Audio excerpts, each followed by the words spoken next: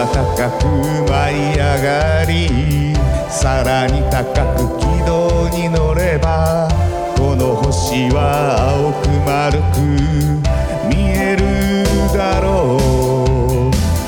長い年月をかけて明らかにした事実さ。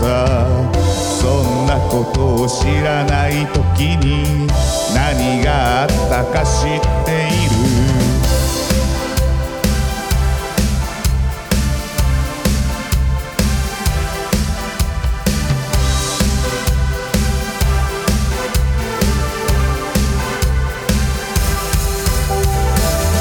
空高く舞い上がり、地上を見渡せば、小さな光がいくつも見えるだろう。それが何であり、それに意味がある。それは具体的で、それはかけがえのない。遠く離れて見えてくることがある。にじんだ真実が浮かび上がる。大空を飛んでいるような、自由な心で語り合おう。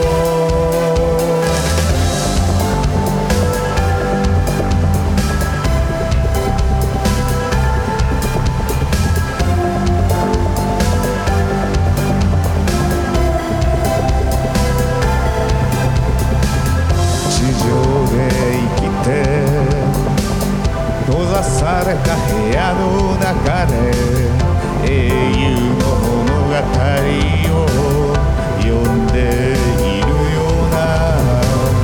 遠く離れて見えてくることがある。大きなうねりも美しい波のようさ。そこから逃げることはもっと大切なことのために、生きることを選んでいるのさ。大空を飛んでいるような、自由な心